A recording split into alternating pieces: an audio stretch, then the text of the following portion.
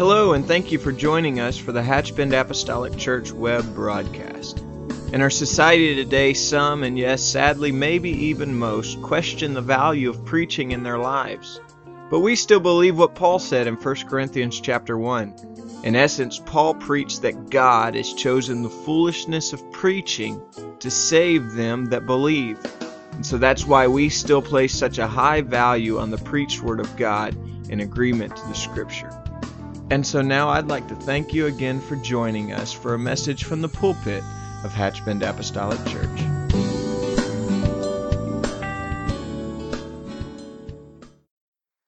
Praise the Lord, everybody.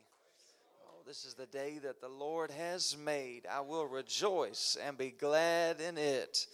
The ninth psalm said, I will praise you, O Lord, with my whole heart. Is that what you've come to do? I've come to lift him up with everything I have. For he's worthy of our praise. Somebody ought to just shout hallelujah. Somebody ought to shout hallelujah one more time. Amen. There is nothing like the presence of the Lord. Psalm 16:11 said, in his presence there is fullness of joy, and at his right hand there are pleasures forevermore. And so I'm so grateful for the Holy Ghost that we can feel here today. And it is such a privilege to be at Hatchbend again. We just love each and every one of you so very much. We give honor to Brother Sister Boyd and to all the ministry of this great church. Happy that Shiloh is with me, and so I got my shouting partner alongside. And just a few weeks ago, we were in service, and they were calling me up, and so I had my Bible, and I was sitting right beside them, and he said, I need to tell you something real fast. And so they're calling my name. And he grabs a hold of me and pulls me down. He says, Dad, I need to tell you something. I said, okay. I lean all the way down. He says, you better preach good. So somebody may be thinking the same thing right now. I hope he's going to preach good. If you have your Bibles, let's open and let's read from Ezekiel, the 18th chapter. We're going to read verses 31 and 32. Ezekiel chapter 18, verses number 31 and 32. And the Bible tells us this. It says, cast away from you all your transgressions, whereby you have transgressed, and make you a new heart and a new spirit. For why will you die, O house of Israel? For I have no pleasure in the death of him that dieth, saith the Lord. Wherefore turn yourselves and live. He said, why will you die? Then in verse number 32, he said, turn and live. And that's what I want to speak to us on. I want to preach to us on this subject. Cancel the funeral and choose to live. Cancel the funeral and choose to live. Can we lift our hands to the Lord? Let's pray. Let's ask God to speak to us. Father, in the name of Jesus, we have felt your presence in this place. God, you have anointed the singers and you've anointed the musicians and every word that has been spoken. And now we are asking that you would speak to us from your word. God, speak to us with certainty and clarity and conviction. Let your word encourage, empower, equip, and endow. And we give you all praise, give you all glory, and give you all honor. In the name that's above every other name. In the name of Jesus Christ. And everybody said amen. You may be seated. Thank you for standing with me. Well, this chapter begins with a principle that's found throughout the Scriptures. Really, it is the framework and the foundation of why we need a Savior. It was the reason why Christ came to this world. And beginning at the 4th verse of this 18th chapter, the prophet Ezekiel said these words. He said, the soul that sinneth, it shall die. He references that again in verse number 20 by saying the same exact thing. The soul that sinneth, it shall die. When mankind sinned and ate that forbidden fruit years ago at the dawn of creation, that is the moment that sin and death entered into the world. James chapter 1 and verse number 15 tells us that sin, when it is finished, it brings forth death. And yet that principle is not limited to Adam and Eve. It still rings true here in 2022, that the soul that sinneth, it shall die. Romans 6:23 says, for the wages of sin is death. And we don't have to wonder who it is that has sinned among us. Romans 3:23 says that all have sinned and come short of the glory of God. Yet what leaves me so amazed and astounded and completely in awe is that from the very onset, God had a plan. In the very beginning, the Lord still had something in store for you and for me. Revelation 13:8 tells us that he was the lamb slain from the foundation of the world. When I made my last mistake, he was the lamb slain from the foundation of the world. The last time that you stumbled and fell, he was the lamb slain from the foundation of the world. When we committed our first sin and we stole the cookies out of the cookie jar, he was the lamb slain from the foundation of the world. When mama asked you, did you eat the double stuffed Oreos? And when we told our first lie, I said, no, that wasn't me, that was my brother. He was the lamb slain from the foundation of the world. Before we took our first breath, before we spoke our first words, before we made our first mistake, he was still the lamb slain from the foundation of the world. Before the birds ever chirped, before the ocean waves first roared, before the sun first shined, and before the moon first glowed, he was the lamb slain from the foundation of the world. It's comforting to know that the God that you and I serve, he is all wise, he is all knowing, he is all sufficient, and he is all powerful. There is nobody that can compare to him. There is nobody that can take his place. There is no monarch because he is the King of Kings. There is no superstar because he is the bright and he is the morning star. There's no political leader that can compare because he's Zion's righteous governor. He is in a class all by himself. Psalm 147:4 tells us that he named every star.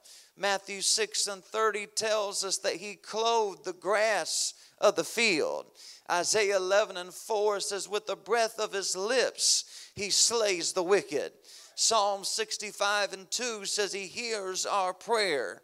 Isaiah 38:5 says he sees our tears. Psalm 37:13 said he laughs at the wicked. 1 Corinthians 1:21 says he's pleased by preaching. Psalm 22:3 says he inhabits our praise. But that leads us to the ultimate culmination of why he came. Romans 5:8 says he died for sinners. We can speak about the greatness of his power and what he can do, how he can form the stars and he can make the mountains grow tall. But yet the reason why he came was not for the mountains and it wasn't for the oceans. The reason why he came was not for the trees of the field or for the fish in the sea. But the reason why he came is because he died died for those that needed to be saved. The old saying rings true that he loves the sinner, but he hates the sin. He cringes at the sin, but he shows compassion to the sinner. He's frustrated at the sin, but he gives forgiveness to the sinner. He grieves at the sin, but he extends grace to the sinner. That's the one that we come to worship here today. And that is what the prophet was trying to get the children of Israel to understand in our text. Oh, if we can just comprehend, if we can just understand, if it's possible that we can even fathom in our minds that we don't have to die, that we don't have to perish lost, because there is a great God in heaven that loves us when we are unlovable. There is a great God, sovereign of the universe, that cares for us when nobody else cares. He believes in us when we don't even believe in ourselves. He's the one that picks us up when we are down. He lifts us up when we are low. He heals us when we are sick. He fixes us when we are broken. He enlightens us when we are confused. He finds us when we are lost. And he keeps us when we are saved. That's the power that he possesses. And oh, if we could just understand, if we could just let the world know exactly what you could be saved from. It's more than just a simple religious experience, but oh, just to tell somebody what Jesus saves us from.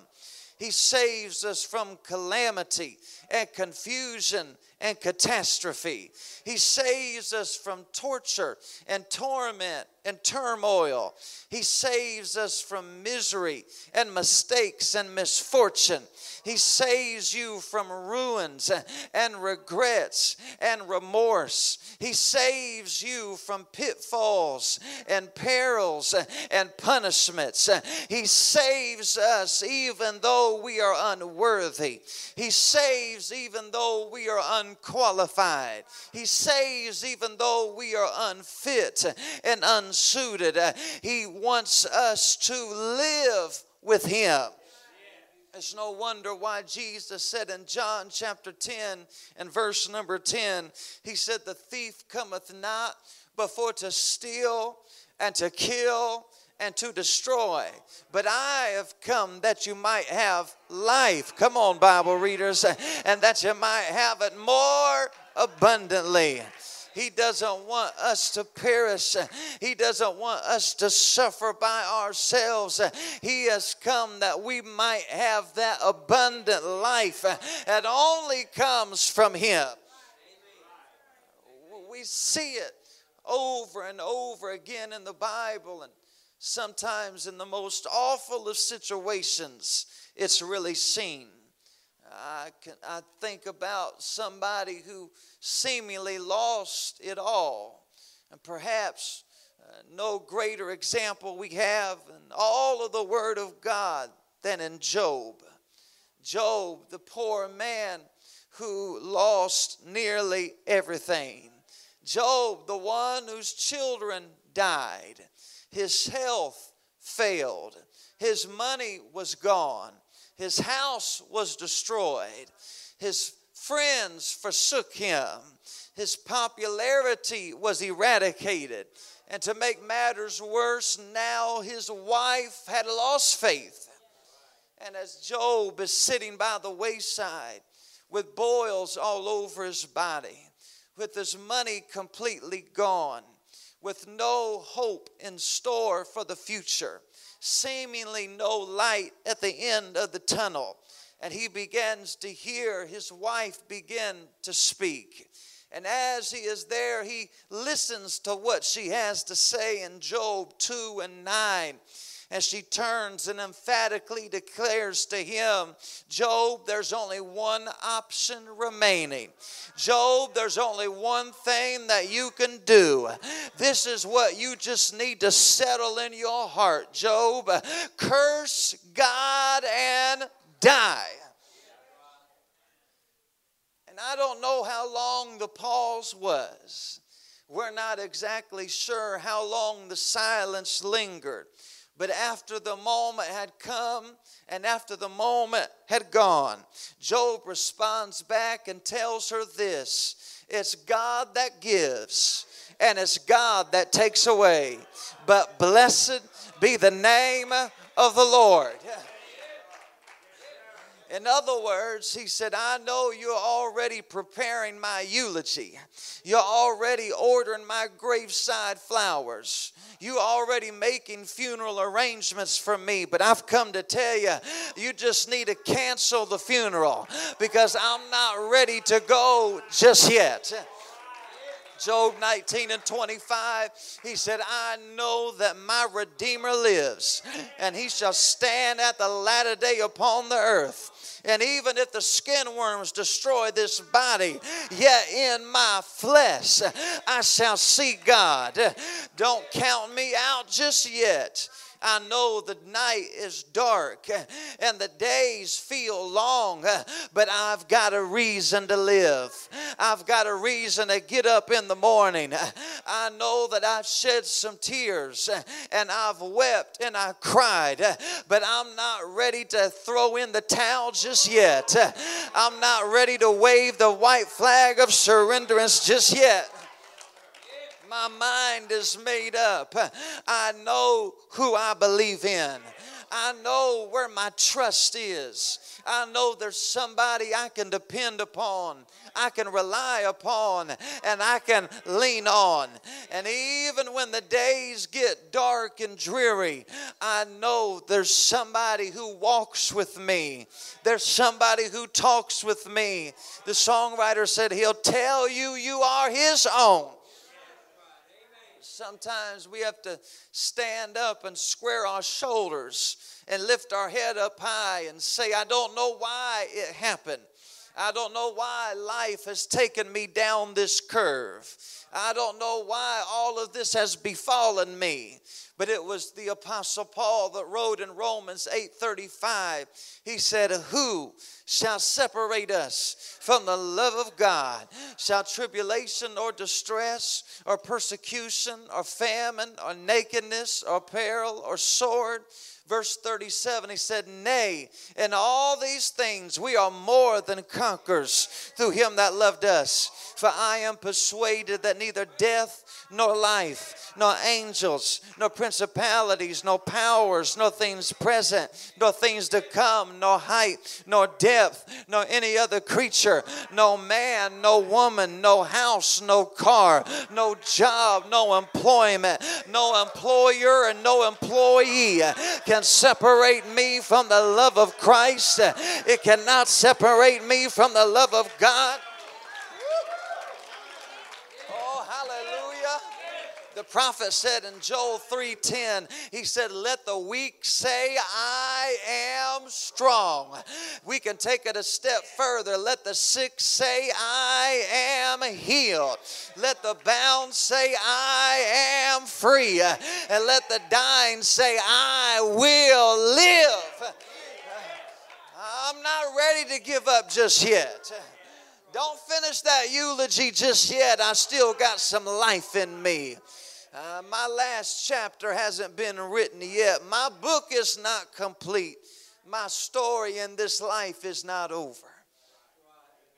We see it happening times when it looks like all is said and done. John chapter 11, word comes to Jesus that he needs to pray for Lazarus. And by the time Jesus comes, Lazarus has already died. Been gone for 4 days. And as Jesus walks towards the family, the sister of Lazarus comes running out. And when she falls down at his feet, she said, if you would have been here earlier, my brother would not have died. Jesus said, your brother's going to rise again. And she immediately said, well, I know he is in the resurrection. But Jesus wasn't talking about the past, and he wasn't talking about the future. He was talking about the present. John 11:25, it says, Jesus said unto her, I am the resurrection and the life. He that believes in me, though he were dead, yet shall he live. I'm going to go and I'm going to pray for Lazarus. Take me to the tomb to where he is. And so together they start walking towards this tomb.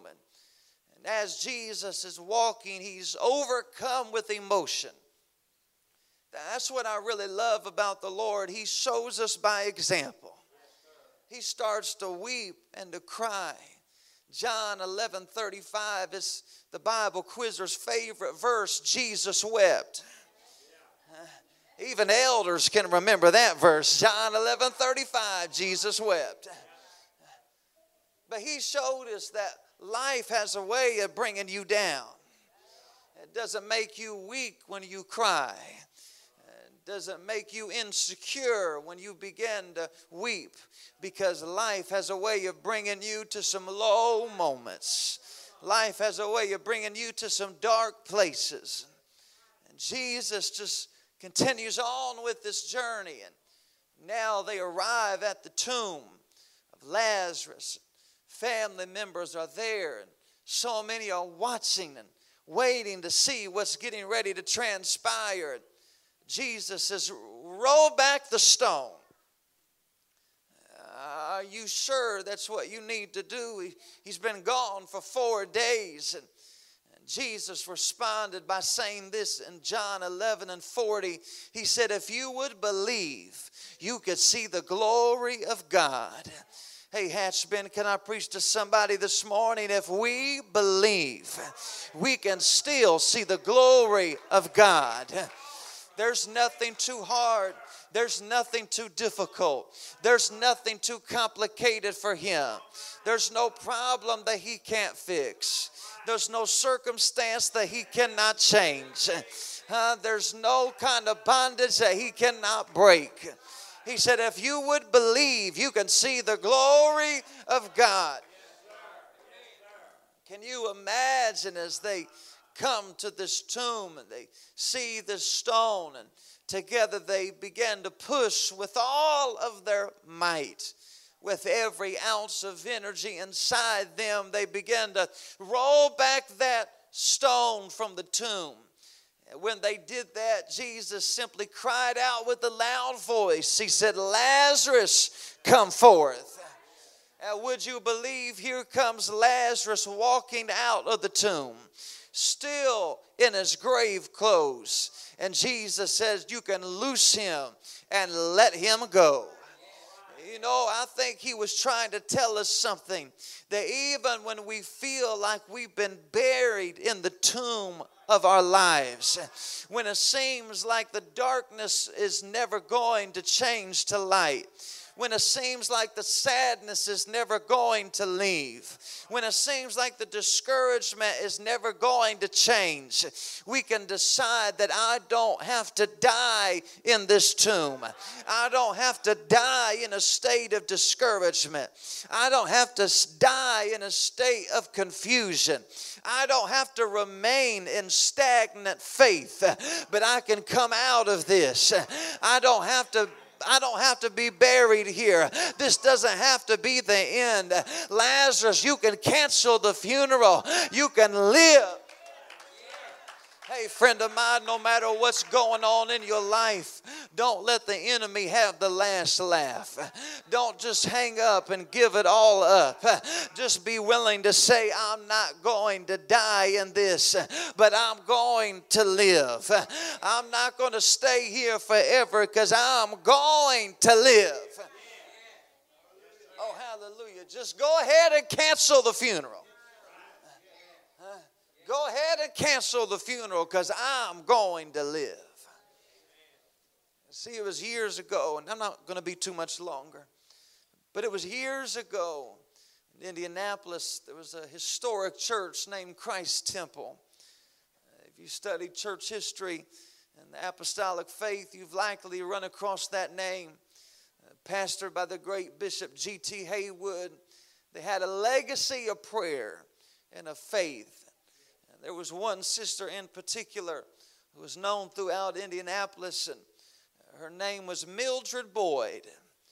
With a name like that, you knew she had to be the real deal, huh? Mildred Boyd. You could find her in the sanctuary praying all hours of the day. Christ Temple, who had 24 hours, 7 days a week prayer. And most of the time when you went in, Sister Boyd would be in the sanctuary praying. Somewhere away from the spotlight in a corner, she would be kneeling and calling on the name of Jesus. She raised her family in the church, raised her son. But for some reason, her son Otis had drifted away, got involved with the wrong people, and stepped out of the ark of safety. And so Sister Boyd would constantly be in prayer for her son. And it just so happened late one night she was at home by herself, asleep, and the phone rang.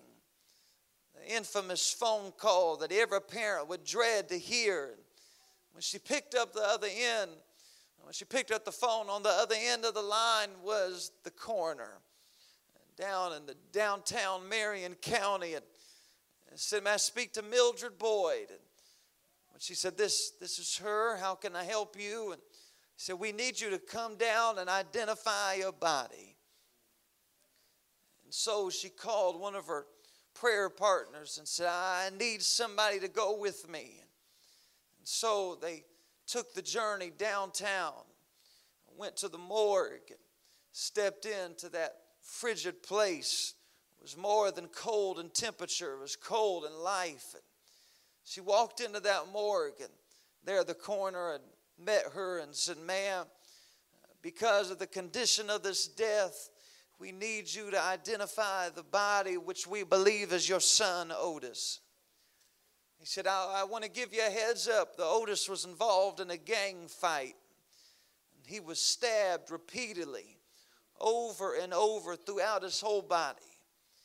And so if you're willing, we just need you just for a moment to look and identify him so we can finish processing him in. And so Sister Boyd stood there as they pulled that drawer out of that wall and had the sheet draped over the body. And the coroner said, "Ma'am, take as much time as you want." And pulled the sheet back, and there laid her son, lifeless, covered with all of these wounds and these stab wounds all over it. Sister Boyd stood there and looked at her son with tears streaming down her face. And she looked over at the coroner and said, "Is it okay if I just touch him?" "Sure, whatever you need to do, we're here in any way." And then she leaned back over and said, is it okay if I pray for him?" You could tell the coroner was a little startled by that request, and said, "Well, whatever coping mechanism you need, just go ahead and pray." And Sister Boyd stood there with her friend beside her and took her frail hand and placed it on the head of her son and said a simple prayer that wasn't long. It was really rather short. But as she began to pray, she said, "In the name of Jesus, I dedicated this child to you years ago, and I asked that he would not die lost. Lord, if you would grant me this favor, let there be life come back to my son." And when she prayed that prayer, Otis sat up where he was sitting.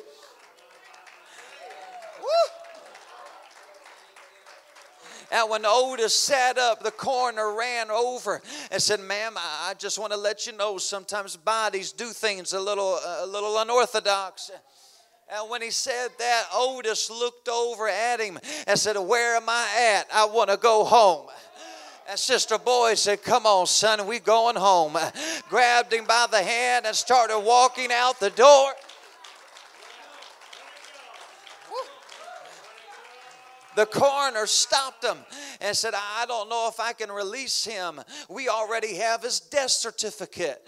She said, I got his birth certificate at home. I'll just go ahead and take the death certificate. And so she would come and preach, and she would hold his birth certificate up. Then she said, come on, Otis. And Otis would walk on the platform.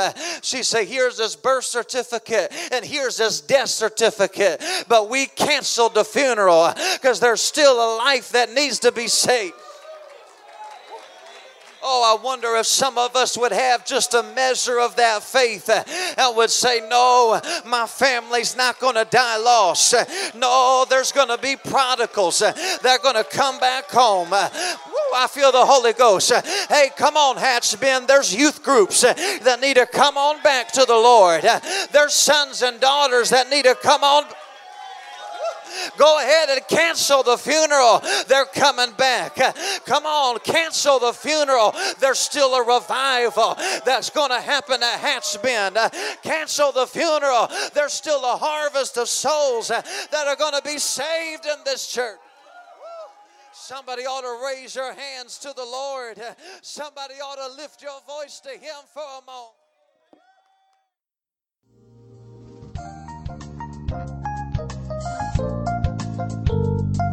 This message has been brought to you today by the media ministry of Hatch Bend Apostolic Church. We pray that it's ministered to you in some way, and we'd like to take this opportunity to invite you to join us in service here at Hatch Bend Apostolic. Our Sunday services begin at 10 a.m. and our Wednesday night service at 7:30 p.m.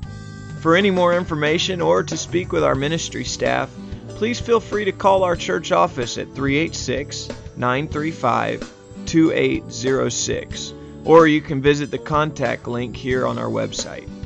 Again, thank you for listening, and we pray God's richest blessings on you and your family.